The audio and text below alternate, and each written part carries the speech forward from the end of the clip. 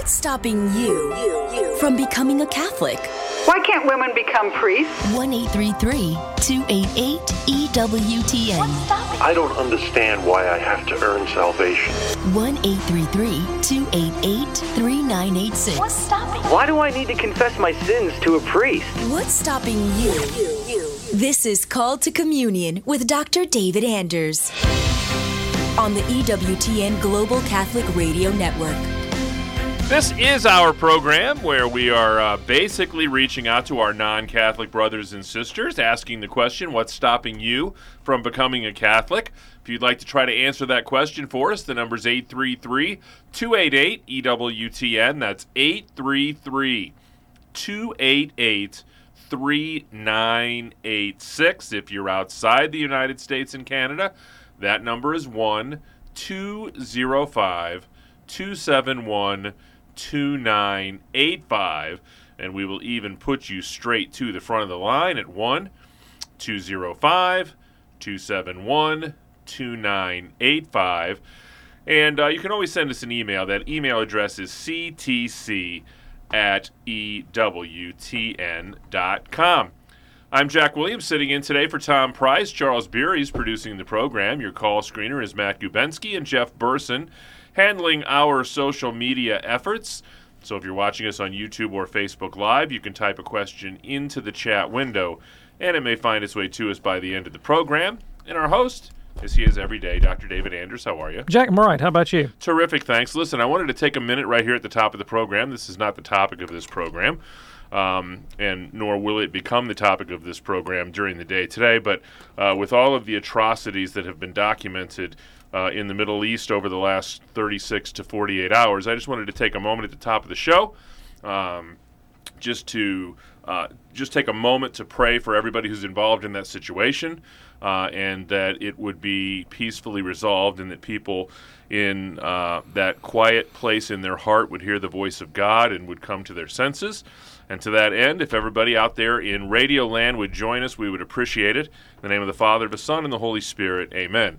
Hail Mary, full of grace, the Lord is with thee. Blessed art thou among women, and blessed is the fruit of thy womb, Jesus. Holy Mary, Mother of God, pray for us sinners now and at the hour of our death. Amen. Amen. Mary, help of Christians, pray for us. In the name of the Father, the Son, and the Holy Spirit, amen. I have an email here from Beth, and she says, hello. I've been asked by my pastor to meet with someone who went through the RCIA program a year or so ago, but couldn't come into the church due to an annulment. That situation is resolved, and he is ready to proceed. What would you suggest as the best way to evaluate his readiness? Would examining his knowledge of the main doctrines of the church and the creed help? Yeah, thanks. I really appreciate the question. So that's not where I would start, actually. I would start with his willingness to take on the Catholic form of life.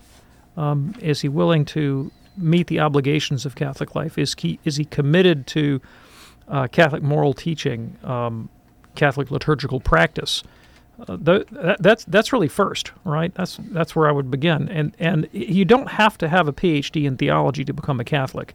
If he affirms everything that the Catholic Church declares to be revealed by God, and he has a basic understanding of the kerygma, that Christ, the God-man, was born of the Blessed Virgin Mary, died for our sins, and rose and ascended into heaven, and sent the Holy Spirit among us for the forgiveness of sins, and the Church is the mediator of grace.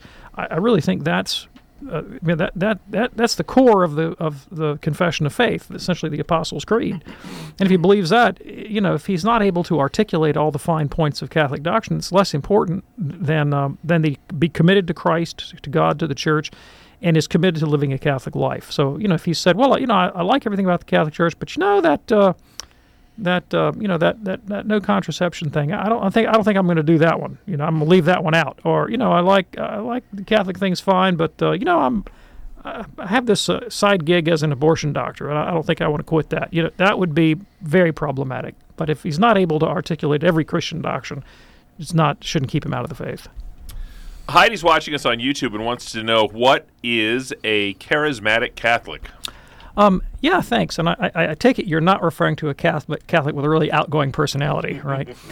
So the charismatic movement begins really in about 1900 in Protestantism, something called the Pentecostal movement, which is the precursor to the charismatic movement. There were some Pentecostal holiness preachers that took the view that every Christian should manifest the miraculous gifts of the Spirit enumerated in 1 Corinthians, like speaking in tongues and prophecy and healings, and that a genuine New Testament church would give evidence of that kind of behavior. It was normative for Christians. And denominations came out of that, like the Assemblies of God is probably the most prominent one, and many others that have followed as well.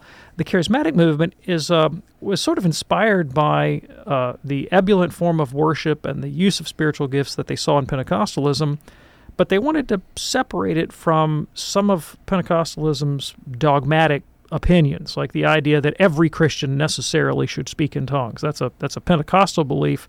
Charismatics took the line that, hey, speaking in tongues might be great, it might be useful, but it's not normative for everybody. It's just something that's allowable, and maybe we should pursue it, but with a little bit more moderation. And the charismatic movement is something that the Catholic Church blessed. So Pope Paul VI said that is an available spirituality for Catholics. It's not normative, but a Catholic can go that route if he wants to. And that's really the difference between a Catholic charismatic and a straight-up Pentecostal. The Pentecostal says, you have to do this stuff. The Catholic charismatic says, I like to do this stuff. And the church says, you can. So there are some congregations in the Catholic Church, some parishes, that are particularly sort of embrace this spirituality. You might go to a Mass on Sunday morning and see a bit more lively action than you would at another parish. But typically, charismatic phenomena in the Catholic Church is generally restricted to things like prayer meetings outside the liturgy, where people deliberately cultivate this spirituality. 833-288-EWTN, that's our toll-free number. We'd love to hear from you. What's stopping you from becoming a Catholic? 833-288-3986. Sue in Appleton, Wisconsin says she loves the show, but she has a question. What exactly does it mean to offer ourselves to God at or during Mass? Can you give me a few examples of how to do this? Yeah, thanks. So the thing that makes a sacrifice is the intention. So if you want to know the difference between a barbecue and a Hebrew burnt offering, right? It's not in the slaughter of the animal and the immolation of the animal. It's in the intent. What is it being offered for? Is it, for a backyard barbecue, or is it a gift given to God? And the same thing is true in our own life. Merely the intent to make my life of service to God and neighbor, to practice the virtues, to be obedient to God, to accept what providence sends my way, is the act of internal sacrifice that we're all called to make. It's EWTN's Call to Communion with Dr. David Anders.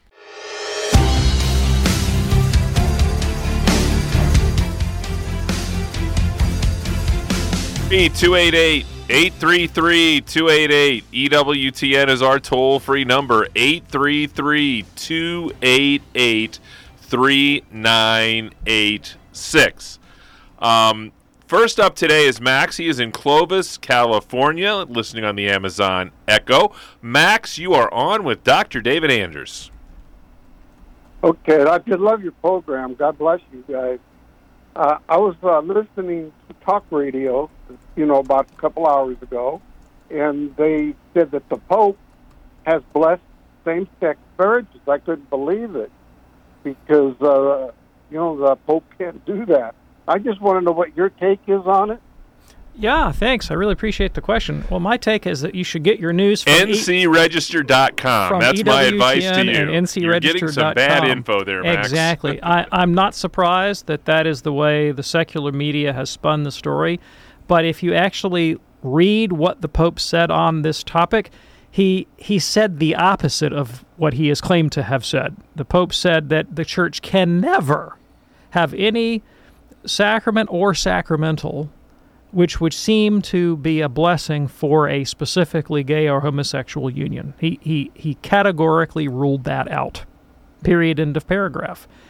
What is creating the hay in the secular media is that he went on to say that if someone approaches the church for a blessing, period, of any kind, that it implies that person is desiring to have a closer union to God and the church, and that the request for a blessing as such can prompt shall we say, creative pastoral action on the part of the church's minister to try to find a way to meet the need, to meet the desire, to meet the person who is attempting to journey in some respect towards God in the church. But they can't do that in a way, the minister can't do that in a way which would be construed as the blessing of a gay union. And so, did he say that you can give blessings to gay people? Yes, he said that. But he specifically mentioned you can't do it in a way that would seem to give approval to the gay union as such. And so to suggest that the Pope gave approval for blessing gay marriages is just absolutely wrong.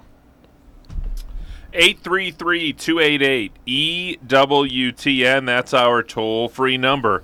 833-288-3986.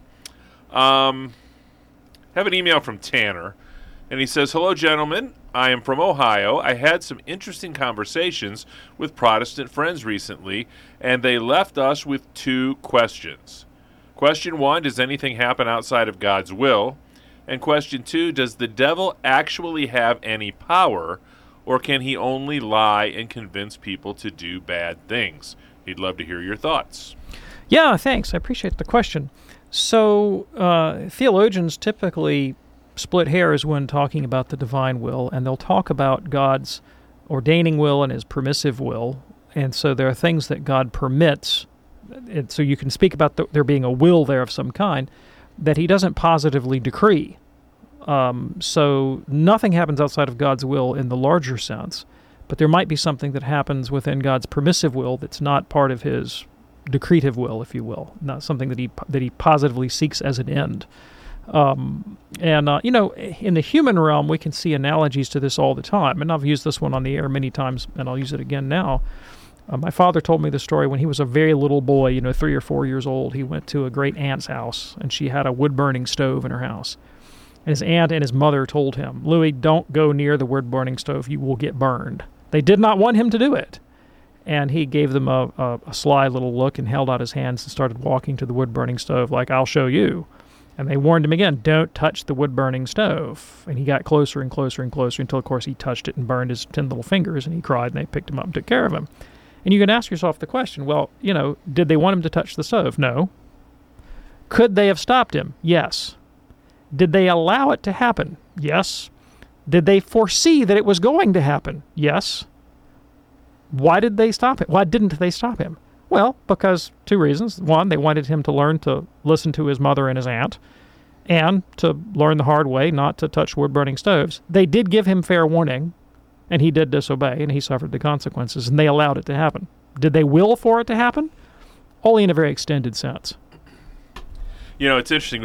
One thing you said there that, and I've heard you tell that story before, but just kind of leapt off the page at me today, is they gave him plenty of warning. Yes. We act as though God is negatively impacting our lives out of nowhere, and we have this, piece of literature known as the Bible in about 2,000 years of history that should warn us about touching the stove. And we have nature, right? Yeah. Because the Catholic position on morality is that God doesn't command anything that's not actually in accord with the good of our nature, which is why we have this thing called natural law. You can discern moral imperatives just from the nature of reality. And, don't pick up a hammer and hit yourself in the head with it. And then if you do, don't fuss at God. Oh, the question, does the devil have any actual power?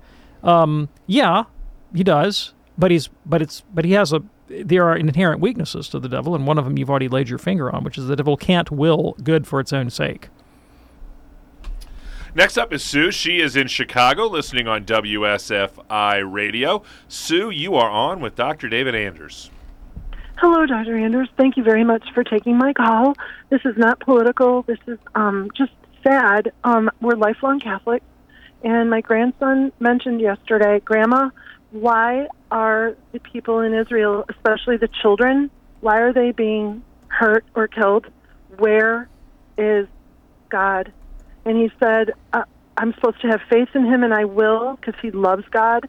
But he said, why isn't he coming down from heaven and saying, the war in Ukraine, enough of this, enough of this. I know we have free will. It was hard for me to tell him because I'm even doubting at 3 a.m, not doubting God, but why? Enough. Our world is imploding, it seems like, in many ways. But what's coming out of Israel as all wars is so horrific. And, I mean, I just had to stop watching it yesterday because I was crying, and we're not allowing him to watch it, but he'd heard about it. So I'm sorry this isn't a very academic question to you, but where is he, and why isn't he stopping this? Okay, I'm sorry. Sue, thank you so much. I really appreciate the question. And if I could ask you something, Sue, please don't ever apologize to me for not asking an academic question. I mean, these are real questions. These are spiritual questions. These are existential questions that go to the heart of our Catholic life and our humanity. And there's a whole sector of our audience that's cheering right now that somebody asked a non-academic question. And if the Catholic faith can't address our deepest, most existential needs, then well, what good is it, right? So you don't apologize for the lack of academic rigor or whatever. But for what it's worth, you've asked the humdinger of academic questions, and theologians call this the problem of evil, and it's one of the primary arguments brought academically against the idea that God exists, or that God is good, or that God is omniscient or omnipotent. So it is quite academic, even though you didn't intend that. Now, and I will tell you that Jack and I are right there with you. Like, as humans living in this world, we also are sitting here questioning. We're suffering. We have angst. We worry. We don't understand the divine will. It's hard to confess divine benevolence sometimes, to believe that God is good in the face of horrific evil. And so before I give you an academic answer, I want to give you an existential orientation. And that is that your sense of doubt and uncertainty, and your inability to give an answer, and the real palpable anxiety that you feel, that your child feels, that attitude is endorsed in the Bible. And so, if you've ever read Psalm 88, for example, Psalm 88 is the prayer of someone who is overwhelmed by evil. All of his friends have been taken away from him. He is exposed to mortal danger.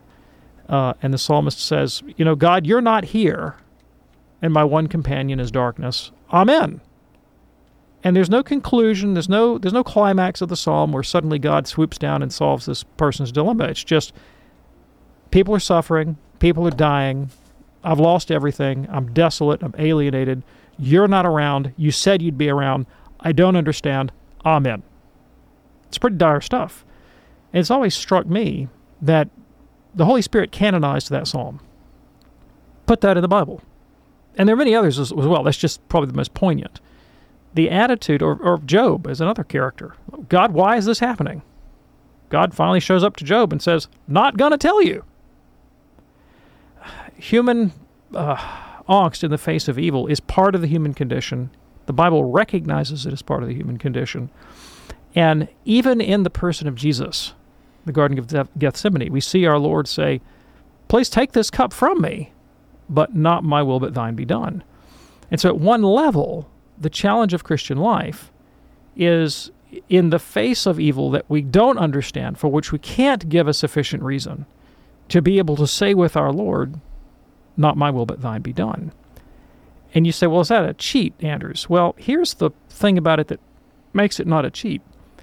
The answer, I think, comes ultimately not in the fact that Jesus said it, but in the fact that Jesus said it, in that Christ himself is the answer to the problem of evil, that God sent his Son into the world to be the redemption of the world, and that we find the ability to say yes to the will of God in spite of the circumstances by our identity with Christ, who gave himself up to evil for our sake.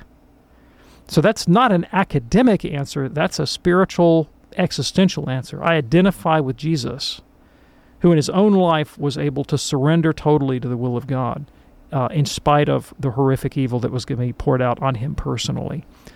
So that's a major part of the answer. Now, here's the academic answer, which I find totally unsatisfying at the spiritual level. I mean, academically it works, it doesn't touch me in my heart. And that is that God allows evil because he intends to bring out of it a greater good.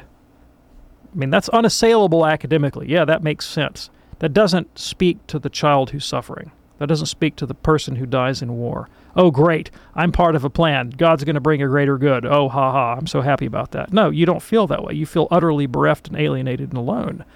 And so that can't ever be the sufficient pastoral response.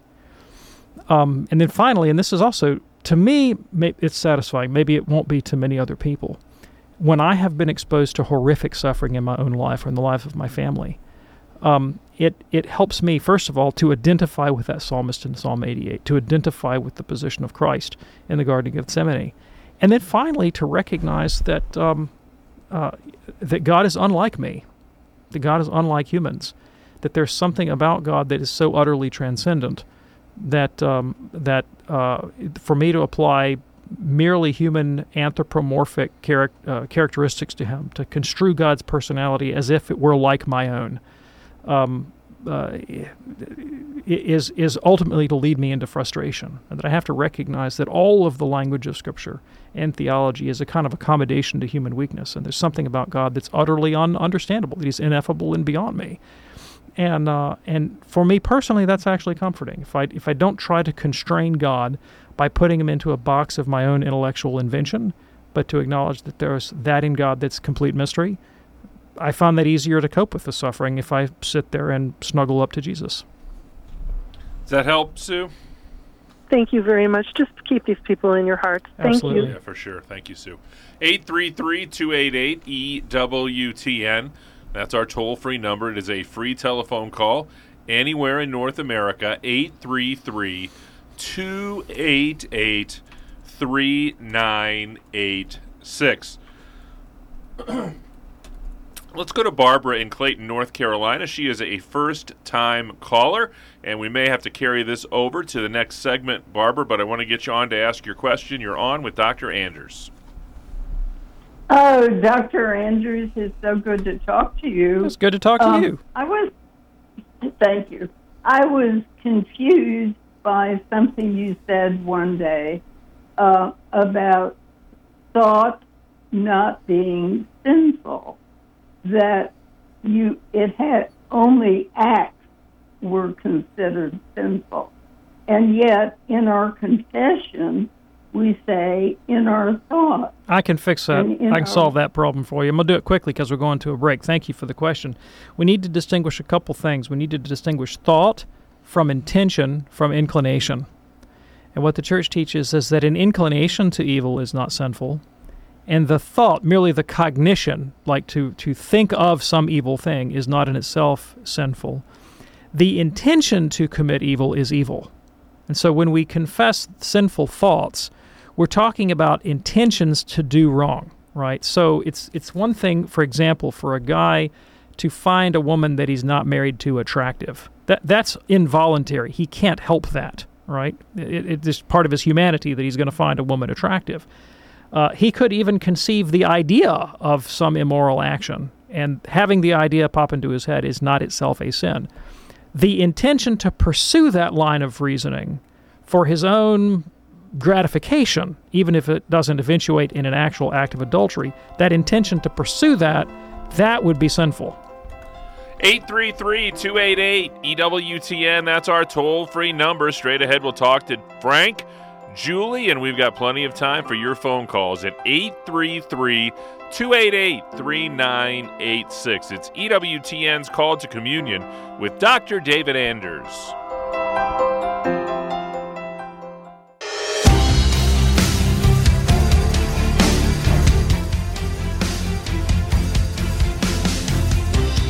Congratulations go out to another member of the EWTN radio family. Blaze Radio in Duluth, Georgia is celebrating their 8th year with EWTN. Congratulations to Ken and Patricia Shivers and their team at WNRE 98.1 FM from all of us here at EWTN. 833-288-EWTN, that's our toll-free number. Pick up the phone and give us a call at 833-288-3986. Frank is up next in Jackson, Ohio, listening on St. Gabriel Radio. Frank, you're on with Dr. Anders. Hello, Dr. Anders. How are you today? Hi, fine, thanks. How about you? I'm doing well. Got a question for you here I've often thought about. When I'm praying, and my innermost thoughts and prayers with God when I'm struggling, when I'm suffering, when I'm trying to find my way. Does the devil know my innermost thoughts, my silent prayers, the words I whisper, and are those thoughts used, to tempt and to derail me? Yeah, thanks. I really appreciate the question. So there are a number of things that we can discern about this question. One is that St. Paul tells us in the book of Ephesians that the devil is at work in the minds of unbelievers. That doesn't mean that he can read their thoughts, but it means that he can influence their thoughts. And that's pretty clear from the scriptural evidence, and that's definitely the Catholic tradition. There's a 2,000-year tradition on interpreting that way. So Evagrius Ponticus, for example, who's a theologian of the desert, one of the Desert Fathers, wrote extensively about the ways in which demonic temptation could affect the consciousness of the person. Now, St. Thomas Aquinas had a little bit more sophisticated idea of how that functions, and he didn't have the advantages of modern neurology, so he didn't understand the neurochemical basis of thought, but he recognized that there was a bodily aspect to our cognition, that we're embodied creatures, and that our thinking takes place within a material medium.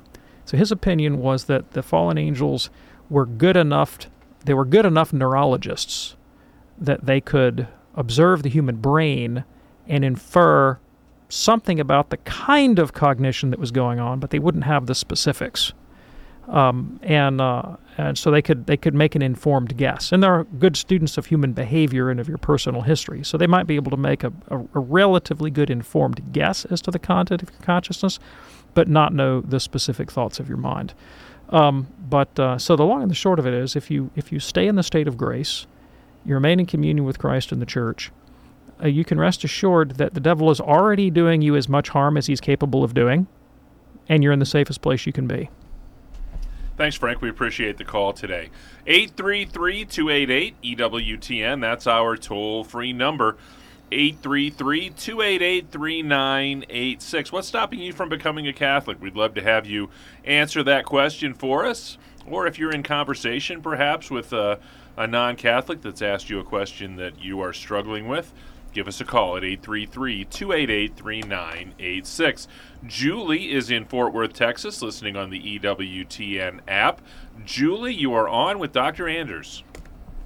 Hello.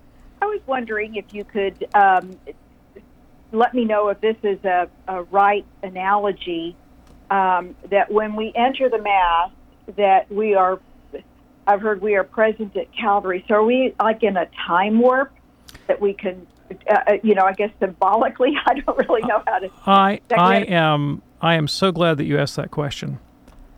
I do not recommend that you do this, but if you Google search the phrase Holy Sacrifice of the Mass and time travel, you will find a lot of amateur Catholic blogs and self-appointed theologians that will make the specific claim that the Mass is a form of time travel, even as you have suggested. And that is absolutely false. There is a sophisticated form of that theory called the mystical view of the Mass that was put forth by a 19th century Benedictine liturgist named Odo Cassel, who postulated that the way the Mass relates to Calvary is this sort of mystical communion but in time and space. And that theory was explicitly rejected by Pius XII in his encyclical Mediator Dei that he published on the Mass. So that theory was floated, and it was specifically repudiated by the Pope. All right. So there is a classic teaching on the relationship of the Mass to Calvary, and it is the teaching of the Council of Trent. And here's what the Council of Trent says: that the Mass and Calvary contain the same victim. That would be Christ himself. But on Calvary, Christ, of course, is there being crucified in a bloody manner. He's put to death in a bloody manner. His blood is spilled on Calvary. In the Mass, the very same Jesus is present, but he's in an unbloody manner. He's not dying. He's not being crucified in the Mass. Now, let's get a little more specific. When we say that the same Christ is present on Calvary and in the Mass, are we saying that God has somehow yanked Jesus out of time and space from first century Palestine and translated him from the cross into the Mass? No. No. That's emphatically not the case. That the Christ who is present in the Mass is in fact the glorified risen Christ who is presently seated at the right hand of God. So Christ, as he exists in his proper person right now in heaven at the right hand of God, that Christ is the one who becomes present through transubstantiation on the altar. So that you get Jesus as he is now, not dead, not dying, not bleeding. Now, to underscore that fact, Thomas Aquinas asks a rhetorical question in the Summa. He says, if the apostles had celebrated Mass when Jesus was in the tomb, they didn't, but they could have. If they had, what would have been present in the Mass? And Thomas says, well, it would have been Christ's body, blood, and divinity, but not his human soul. Because on Holy Saturday, the human soul of Christ was in fact descended to the dead. Similarly, when Christ celebrated Mass at Holy Thursday, when he instituted the Mass, what was present in the Blessed Sacrament? It wasn't Jesus, the next day on the cross in Calvary. It was, in fact, the very same Jesus who was seated at the table with the disciples. So Christ held himself in his own hands. That's how St. Augustine puts it. Right? And even now, when the priest celebrates Mass today, it is Christ as he exists in his proper person right now, right here now, not Jesus from 2,000 years ago. So the connection between the Mass and the Calvary is that the same victim is present, but the mode of his presence is different, one in a bloody manner, one in an unbloody manner. The same priest who offered the sacrifice effectuates both sacrifices. Christ, as the high priest, offered himself on the cross. In the Mass, the ministerial priest operating in persona Christi, in the place of Christ, offers the body of Christ to God. And, of course, is offered for the same reason, which is to reconcile us to God. All right? And so we'll say that there's a connection between the two, and the way one theologian put it is he says the Mass and Calvary are specifically the same, but they are numerically distinct. So the Mass is a distinct sacrifice. It's not the same sacrifice of Calvary numerically. That's why on Monday your priest can say Mass, for your surgery, and on Tuesday he can say it for the repose of your grandfather's soul, and on Wednesday he can say it for some other intention, because each Mass is itself a distinct oblation. This was the emphatic teaching of the Council of Trent, that the Mass is itself a proper sacrifice. It's not just Calvary somehow mystically translated to the present.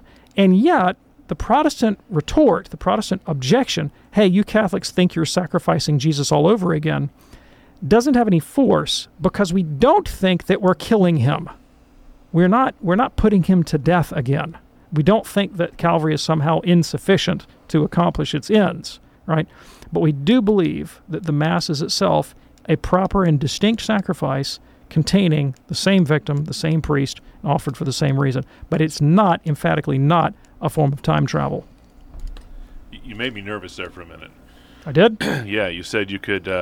It could be offered for someone having surgery on Monday, and then on Tuesday for the repose of the soul, and I'm like, whoa. Okay, Monday didn't work. Different person. Different person. Thank you so much, Julie. We appreciate the phone call. Next up is Amanda. She's a first-time caller in Knoxville, Tennessee, listening on Sirius XM Channel 130. Amanda, you're on with Dr. David Anders. Hi, Dr. Anders. I have a question. My friend yesterday called me. She has been listening to Father Mike Schmidt's Catechism in a year, and she is a cradle Catholic, and I'm a convert of 10 years. So she called to ask what my thoughts were on it. Her and her husband own a bagel shop, and they also own an Italian kind of fast food restaurant. And she said, Amanda, do you think it's wrong that John and I are open on Sundays?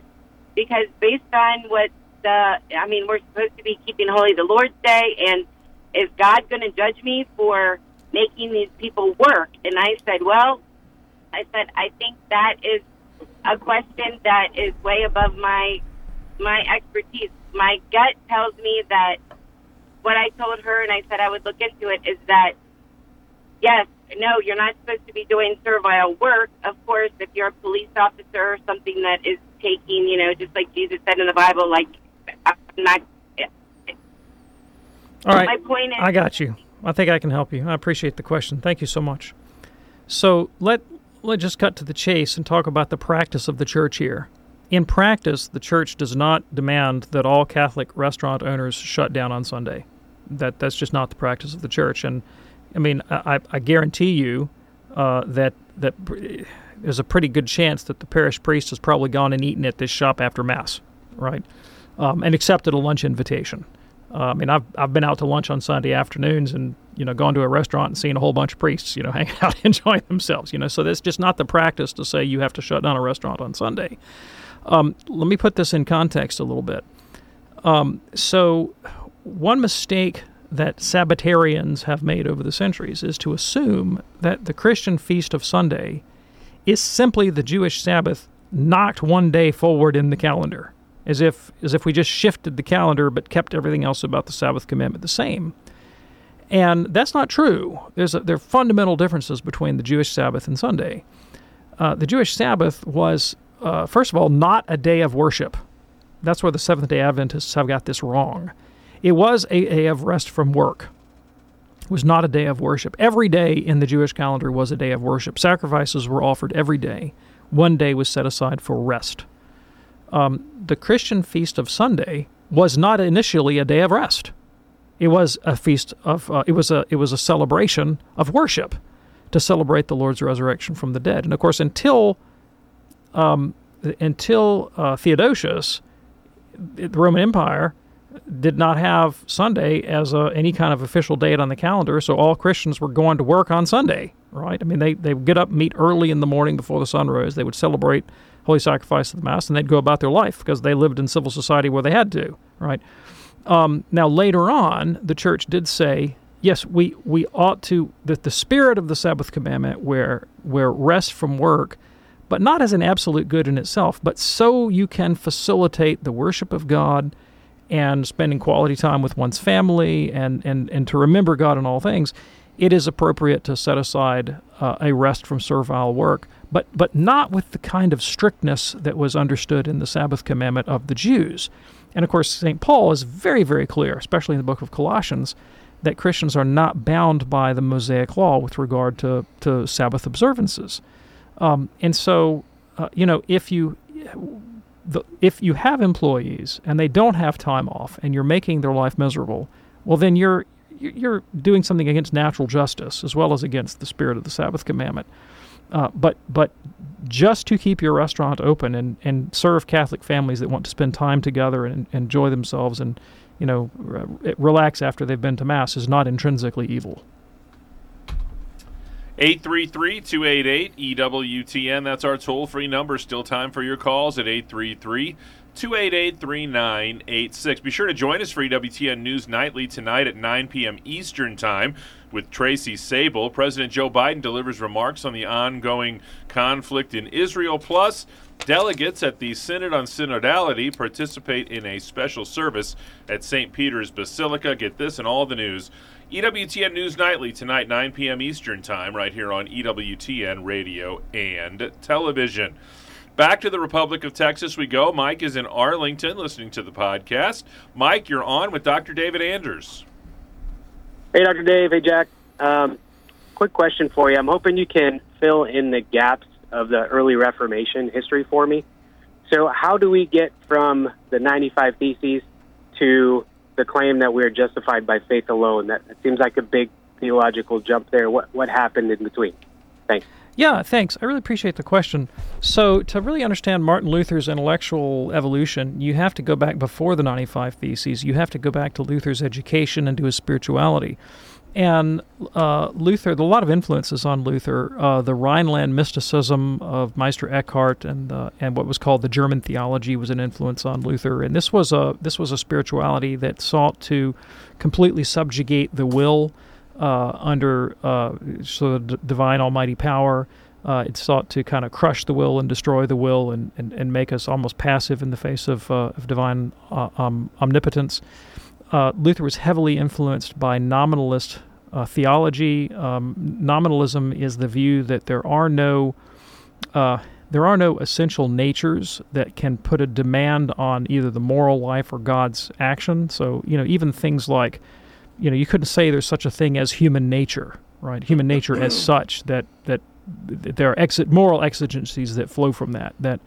This is an abstract debate about the nature of universals and particulars in metaphysics, but the long and the short of it was if you get rid of universals, if you get rid of essences and natures, what you're left with is just the divine declaration, just the act of a divine will that declares this is the way things are in a way that's there is no nature for it to be attached to, and so it can have the appearance of being utterly arbitrary. So if God calls you righteous, you're righteous. There is no intrinsic reality to righteousness. There's no intrinsic reality to anything. There's just what God says. It's just divine fiat that makes it to be the case. So William of Ockham, who was the great nominalist philosopher of late antiquity, would pose questions like, could God become incarnate in an ass instead of a human being? This kind of thing, which strikes many of us as blasphemous to say, but these are the kind of thought experiments that he was working with. And Luther was deeply formed by nominalist philosophy. He once said of William of Ockham was his master. And he was also schooled by a man named Gabriel Biel. Gabriel Biel was a 15th century scholastic theologian. Luther knew Biel backwards and forwards. Biel was, within a nominalist context, was famous for the doctrine that if you do what is within you, facere quod in se est is the Latin phrase, that God will supply what is lacking. And for Luther, who, now we're getting into his personality, who had a particularly neurotic personality, was very, very scrupulous, the idea that I have to do what's in me and then God will make up the difference, which, by the way, is not a great formula for Catholic theology, led to a kind of endless introspection. How do I know I've done enough? How do I know I've done enough? And the accusation that nominalist philosophy was semi-Pelagian, which is a heresy the Church condemned, the Synod of Orange in the 6th century, has some force. Like if the initiative has to come from my free will and I can never have adequate assurance that I've done what I have to do, I can never have any peace. And then Luther had this very, very scrupulous conscience, and so he was always agonizing over his interior life and his state with God. And he would go to confession and just confess these little peccadillos that meant absolutely nothing. So his confessor, Johann von Staupitz, once said, Luther, I wish you would go off and commit murder or adultery or something so you'd have something decent to confess because you're bringing all this nonsense in here. So this is kind of what's all in Luther's head. Jared Wicks, who's a Jesuit historian, wrote a wonderful book on the early Luther called Man Yearning for Grace. That was the name of the book, Man Yearning for Grace, about Luther's state of mind before 1517. And in that text, he quotes Luther as saying that if a man wants to be saved, he has to act like he alone exists. Right, a terribly subjective and individualistic conception of the spiritual life. Nothing like the communitarian social ethic that really should characterize Catholic moral life. So this is where Luther's coming from. He's a very neurotic conscience. But he's a brilliant man. Luther's a tremendous intellect and highly creative. And if you've ever met autodidacts that are like that, really, really smart, creative people, but kind of anti-authoritarian, and they love to sort of think themselves into a box, that's Luther. And so he's meditating on the book of Romans, and he arrives at his sort of unique, he would call them insights, I would call them deformations of Pauline theology, but they're inspired by all these influences, by this Rhineland mysticism, by nominalism, by Gabriel Biel's theology, by his own idiosyncratic personality and his own experience of the scrupulous conscience. There's a debate in Reformation scholarship about when that takes place. It's Luther's so-called Tower experience. Is it before 1517? Is it after 1517? Scholars are unsure. 1517 comes along, you get the 95 Theses, but you begin to get a clue in the 95 Theses that more is at stake here than the selling of indulgences, that Luther's own particular neurotic concerns are at issue. So one of the theses, he makes the claim that, we don't really need purgatory because life itself is already a living hell, right? His experience of Christian life is so tortured, and that begins to come through in the 95 Theses. But he doesn't get to sola scriptura until 1519. He is confronted by John Eck, the Catholic polemicist, in a debate, And Eck pushes him to the wall and forces Luther to admit that many of his ideas have already been condemned, particularly at the Council of Constance in 1415. And only when Luther is pushed to recognize that the church and tradition have already rejected his point of view does Luther come to the realization that, well, if I'm going to maintain this gospel that I proclaim, I have to jettison the church and tradition. And so he says, well, I'll stand on the word of God alone. He was forced to it by polemical necessity. And that he had this kind of this love affair with his own internal thought process is evidenced when he would sometimes wake up at night and say, am I alone right? And he would say, yeah, basically, I'm alone right. He had a sense of himself as a kind of an apostle or prophet, and he was, this charismatic figure that was going to reform the church and save the world. And he had a very apocalyptic worldview. He thought the world was going to end in his lifetime, and he didn't really care, fire and brimstone, hell and high water. He was going to march through and do his thing. By 1520, late 1519, he wrote a sermon called Two Kinds of Righteousness that really lays out the fully developed doctrine of justification by faith alone. And then in 1520, he writes a book called On the Freedom of the Christian that articulates it again. So there is a process there. There's a theological development. It has deep roots. And so by 1520, he's fully embraced the whole Reformation message. And so Pope Leo publishes Exsurge Domine and excommunicates him. Patricia's in Leesburg, Virginia, listening on the EWTN app. Patricia, you're on with Dr. Anders. Hi, Dr. Anders. Hi. I teach catechism, and I use the book of Genesis with students to help them with sacramental preparation. Good, thank you. My question is, in looking at Adam and Eve before the fall, their bodies appeared to be different and their bodies changed somehow after the fall. Has anybody represented, or is there any basis to look at those original bodies as being like glorified bodies? Thank you. I appreciate the question. The church has very specific teaching on this.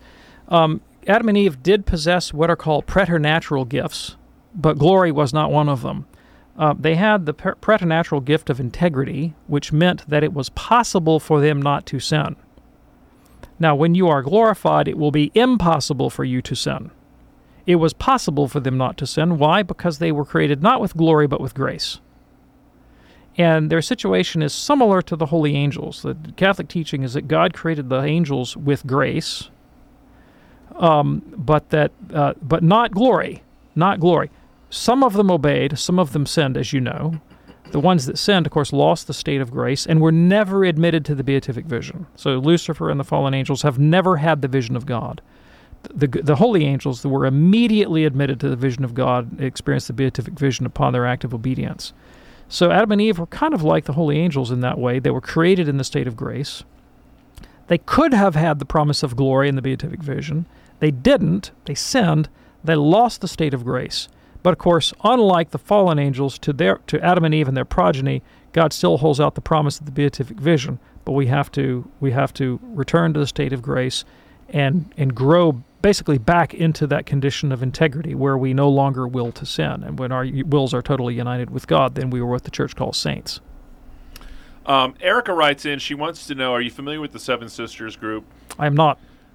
Okay, it's basically women that sign up to pray for an hour for the priests. Fantastic. And Erica wants to know if it's okay if you split that hour up between 4 women. I think that with any devotion, the important part of the devotion is that you pray. And it's possible to get so legalistic about them and that we become superstitious. Like if you drop one Hail Mary out of your rosary that it's not going to work. This isn't a magic formula. Right, and these kinds of things are delightful and they're encouraging and they help us to pray. But just pray. That's the important thing. Pray. You're raining on our Lutheran parade here. 833-288-EWTN. As soon as open line is over next hour, you can leave a comment on our listener comment line for Dr. Anders or any of our hosts. On behalf of our host, Dr. David Anders, our producer Charles Beery, call screener Matt Kubensky, and our social media maven, Mr. Jeff Burson. I'm Jack Williams, sitting in today for Tom Price, asking you what's stopping you from becoming a Catholic. It's EWTN's Call to Communion with Dr. David Anders.